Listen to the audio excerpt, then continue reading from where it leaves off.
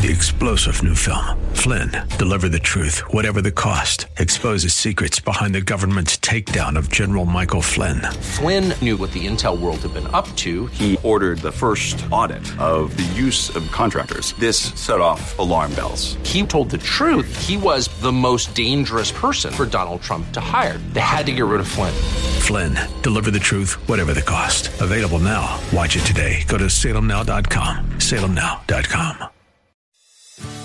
Today on Ring of Truth with Pastor Dan Sexton. Are there things that we've allowed into our lives that Jesus would say, take that out of here? That doesn't belong here. You shouldn't be doing that. You shouldn't be involved in that. You shouldn't be looking at that. Take that away. It doesn't belong in the life of a Christian. How does Jesus cleanse us? Through confession. 1 John says if we confess our sins, He's faithful and just to cleanse us of all of our unrighteousness. Many of us are probably guilty of having cheered on Jesus in our minds when reading about Him clearing out the temple of the money changers. But how many of us cheer Him on in the same way when He's trying to cleanse us of any lingering sin in our lives?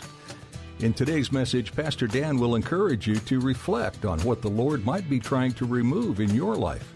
In his study, you'll learn the importance of responding to any convictions with confession, repentance, and prayer. Now, here's Pastor Dan in the book of John chapter 2 for today's edition of Ring of Truth.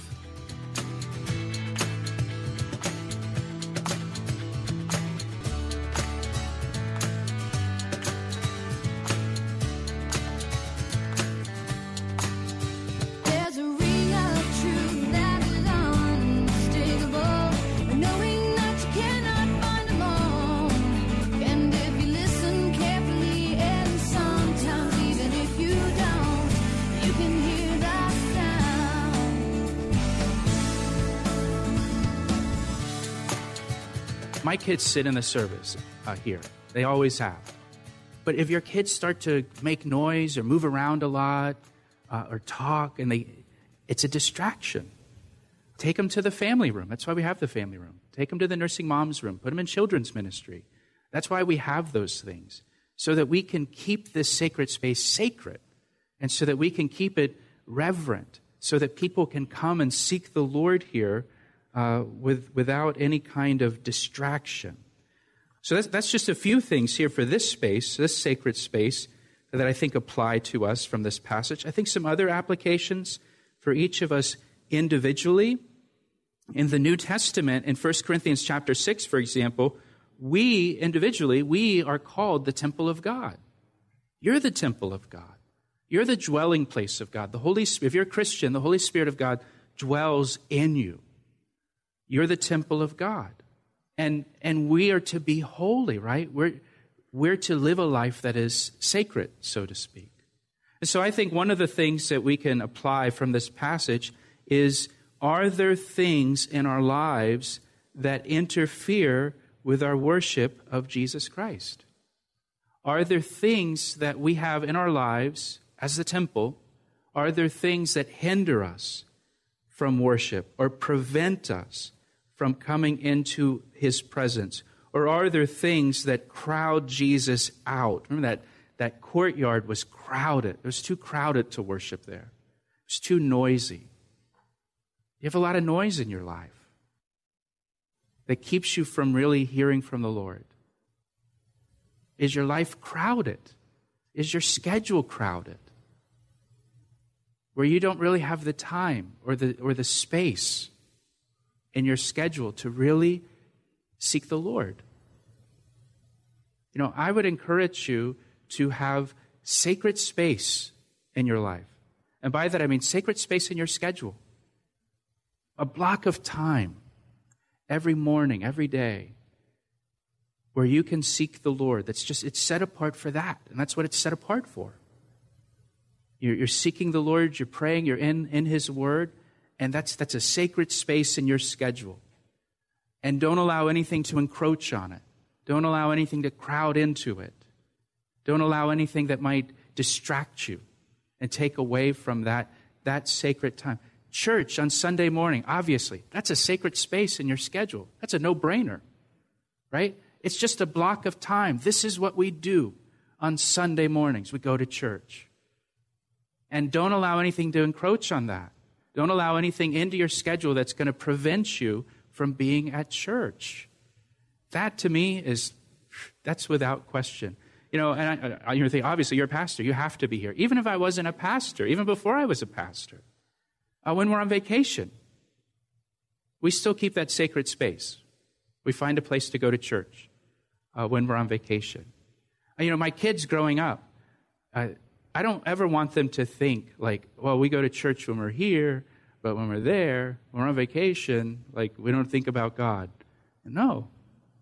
You know, I don't want my kids to ever say, are we going to church today? Did the sun come up today? Yeah, we're going. It's Sunday. That's what we do on Sunday mornings. That's what we're about. That's a sacred space.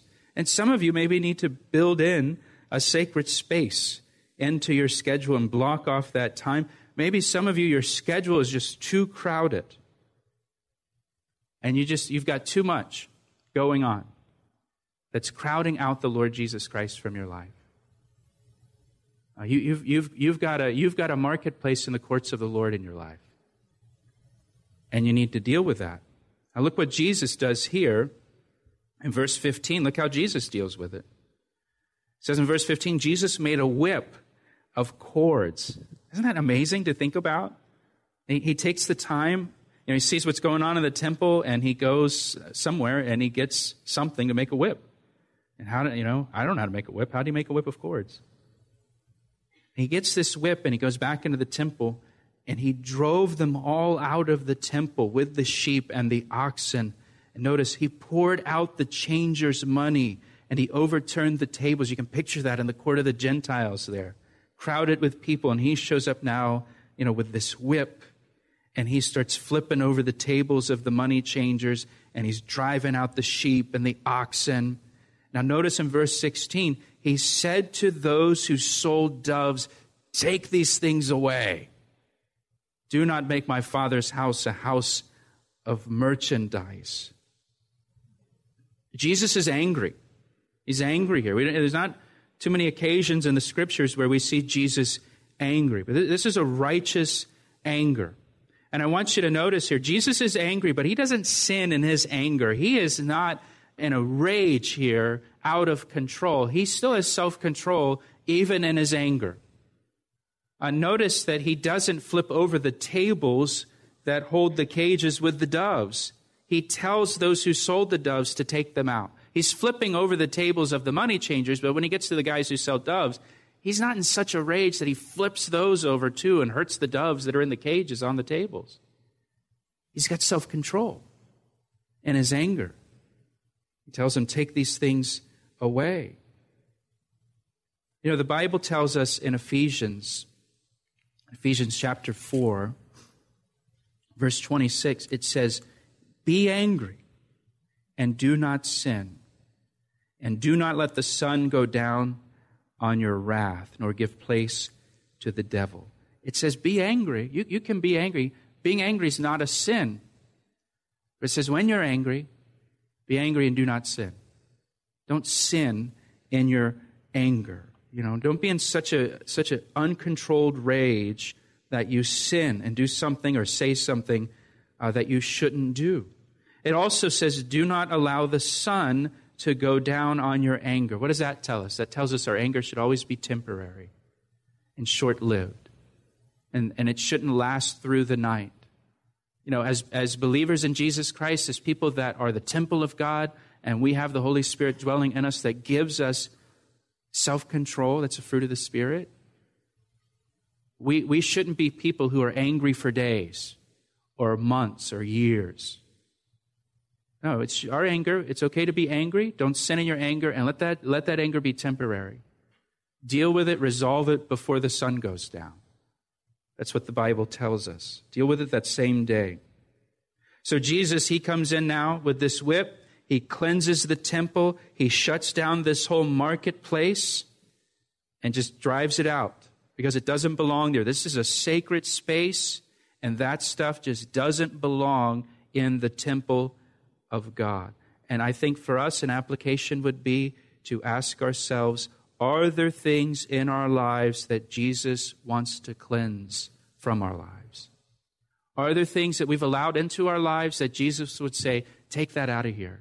That doesn't belong here. You shouldn't be doing that. You shouldn't be involved in that. You shouldn't be looking at that. Take that away. Doesn't belong in the life of a Christian. How does Jesus cleanse us? Through confession. 1 John says if we confess our sins, He's faithful and just to cleanse us of all of our unrighteousness. It says if we walk in the light, that means we're always, confessing our sins. We're keeping everything out in the light. We're not hiding anything. If we walk in the light, it says the blood of Jesus Christ continually cleanses us of our sin. And so it's through confession of sin and walking in the light that Jesus cleanses us of our sin.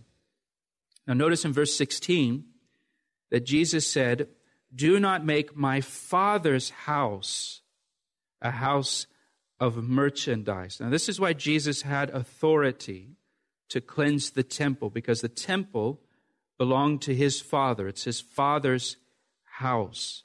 In verse 17, we're told now that His disciples remembered that it was written, zeal for your house has eaten me up. And they quote here from Psalm 69, verse 9. This is a messianic psalm. It's a psalm about the Messiah. And Jesus was zealous.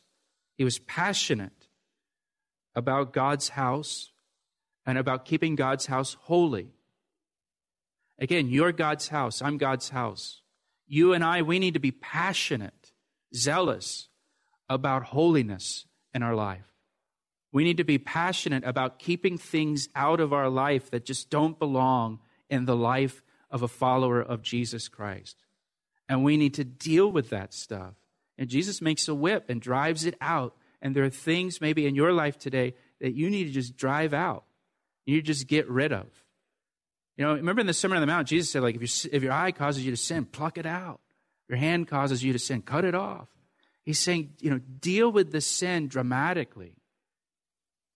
And for some of us, maybe that's what you need to deal with sin dramatically in your life. Not this, I'm trying to figure it out and I'm working on it. No, there's no working on it here. There's like, get a whip and get it out, right? That's what Jesus does. He's zealous. He's passionate about keeping God's house pure. Be passionate about keeping your life pure, especially in the days that we're living in. You're listening to Ring of Truth with Pastor Dan Sexton of Calvary Chapel, Ellicott City, Maryland. We'll return to the second half of today's message in a moment. But first, here's a word from Pastor Dan. It's my privilege to share the Word of God with you through our radio ministry, Ring of Truth. Thank you for tuning in each day. Hey, I would love to hear from you. Will you take a moment to email me to tell me how these daily studies have ministered to you? I want to hear your story. You can email me through our website at calvaryec.com. That's calvaryec.com. Thanks, Pastor Dan. Now let's join him again for the conclusion of today's edition of Ring of Truth. Now watch verse 18. So the Jews, now here the Jews refers to the religious leaders. Remember the religious leaders under Annas, the former high priest, they're in charge of this whole business operation that Jesus just closed down. So the Jews, the religious leaders, answered, and notice what they say. They said to him, what sign do you show to us since you do these things? They don't immediately condemn Jesus for cleansing the temple. Instead, they say, show us a sign. Give us further proof. And it seems here that the religious leaders understood that by his actions and his words that Jesus was identifying himself as the Messiah. Because the Messiah is supposed to appear at the temple suddenly. That's what Jesus does. He just suddenly appears one day, the Passover. Also, if you're a note taker, Zechariah chapter 14, I think verse 21. There it says, it's talking about the days of the Messiah. And in the days of the Messiah, it says, there will be no traders, no merchants in the temple. So that's going to be one of the signs of the Messiah. So now you've got this, Jesus shows up suddenly and he moves out the merchants. He kicks out the merchants from the temple. And these religious leaders, they don't initially reject him. They initially say, give us a sign. Can you convince us of your identity by performing a miracle that will leave no doubt in our minds of who you truly are? Because it seems here that you're indicating you're the Messiah. And look at what Jesus says in verse 19. Jesus answered and said to them, destroy this temple, and in 3 days I will raise it up again. And down in verse 21, we're told he was speaking of the temple of his body, and he was speaking of his resurrection. Therefore, when he had risen from the dead, his disciples remembered that he had said this to them, and they believed the scriptures and the word which Jesus had said. So he was not talking about the physical temple that was there in Jerusalem. He was speaking about the resurrection of his body. Jesus saying, the resurrection is the sign. You guys want a sign that's going to prove beyond a doubt of who I am? The resurrection is the sign that proves who Jesus is. In Romans chapter 1, it says in verse 4 that he was declared to be the Son of God by the resurrection. The resurrection proves who Jesus is, that he is the Son of God, that he is the Christ, and by believing in him, we can have life in his name. The other thing that Jesus is saying here by talking about his body as the temple, he's saying he's the temple of God. He's the dwelling place of God, his physical body. You know, in him dwells all the fullness of the Godhead in a body. The Word became flesh and dwelt among us. His physical body is the temple. And these religious leaders, they misunderstood what Jesus was saying here. They thought he was speaking of the actual temple building there in Jerusalem. And so they say in verse 20, hey, it has taken 46 years to build this temple. And will you raise it up in 3 days? Now, at his trial, when Jesus is arrested and he's brought before these religious leaders again, and he's put on trial, they're going to use his words here, and they're going to twist them, and they're going to use them against him to try to convict him. And they're going to say, this guy said he's going to tear down the temple and rebuild it in 3 days. And that's not what he says. He's talking about the temple of his body. He wasn't talking about the physical temple. So now jump down to verse 23. Now, when he was in Jerusalem at the Passover during the feast, look what it says, many believed in his name when they saw the signs which he did. And so Jesus, when he's there in Jerusalem for the Passover, he apparently did many miracles. He performed many miracles while he was there that are not recorded for us in the Gospel of John. But because of those miracles, there were many people who believed in him. Many people who believed that Jesus is the Messiah when they saw the miracles. Now look at verse 24. But Jesus did not commit himself to them because he knew all men. And he had no need that anyone should testify of man. He didn't need anybody to tell him what man's like. For he knew what was in man. So there's all these people that are believing in Jesus, but they're believing because of the miracles. They're believing because of the miracles. They're not believing for the right reason. You know, and Jesus doesn't say, hey, I don't care what draws a crowd. As long as people are coming, that's fine. I don't care why they're coming. As long as we're filling the seats, right? No, if they're coming for the wrong reason, he doesn't want them. He doesn't want them to come for the wrong reason. He wants them to come for the right reason. And these people are believing and coming to Jesus and believing in him because of the miracles. He doesn't want them coming for the miracles.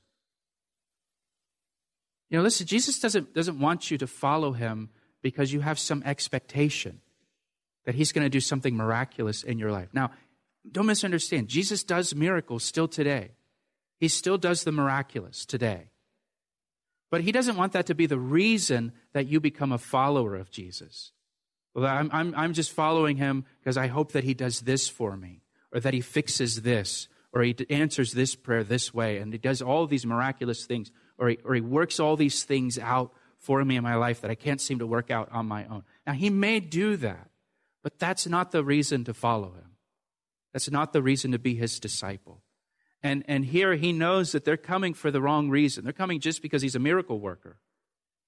And so he doesn't commit himself to them because he knows if they're coming because of the miracles, that their faith is not going to last.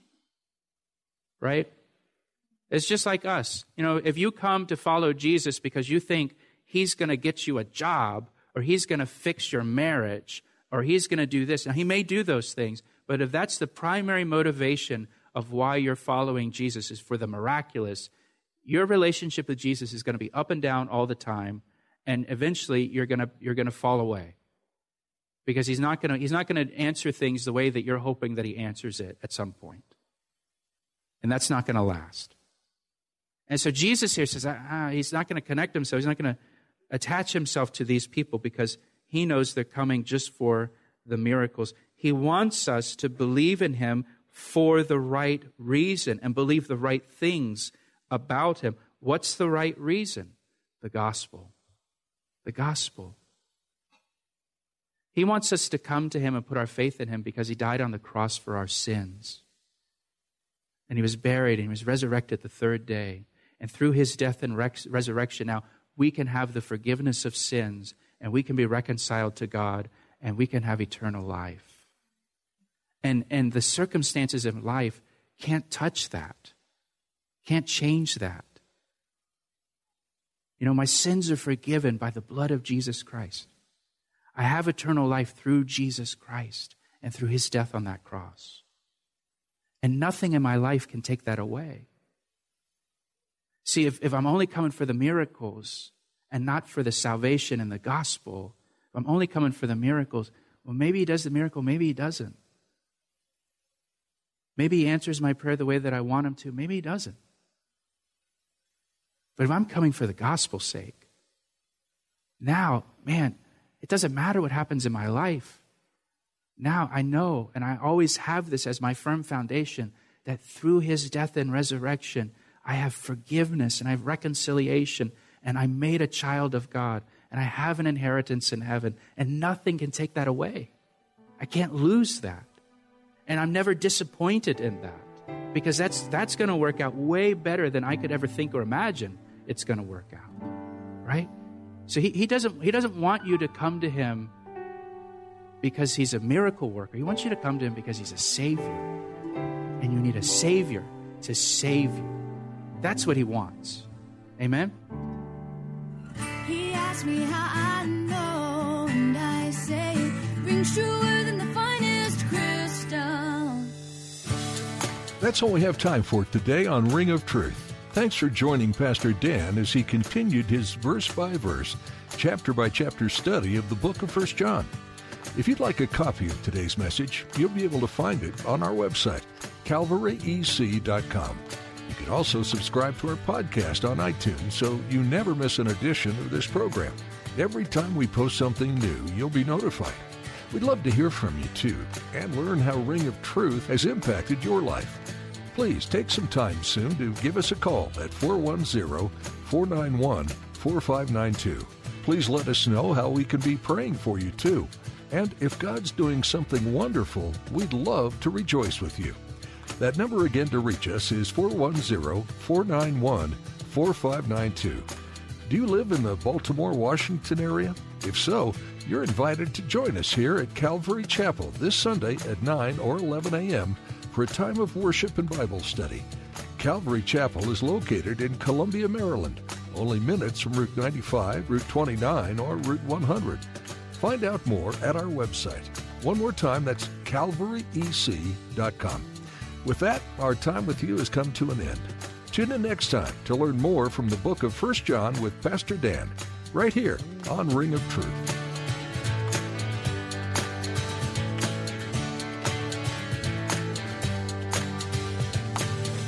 I see the signs and I recognize the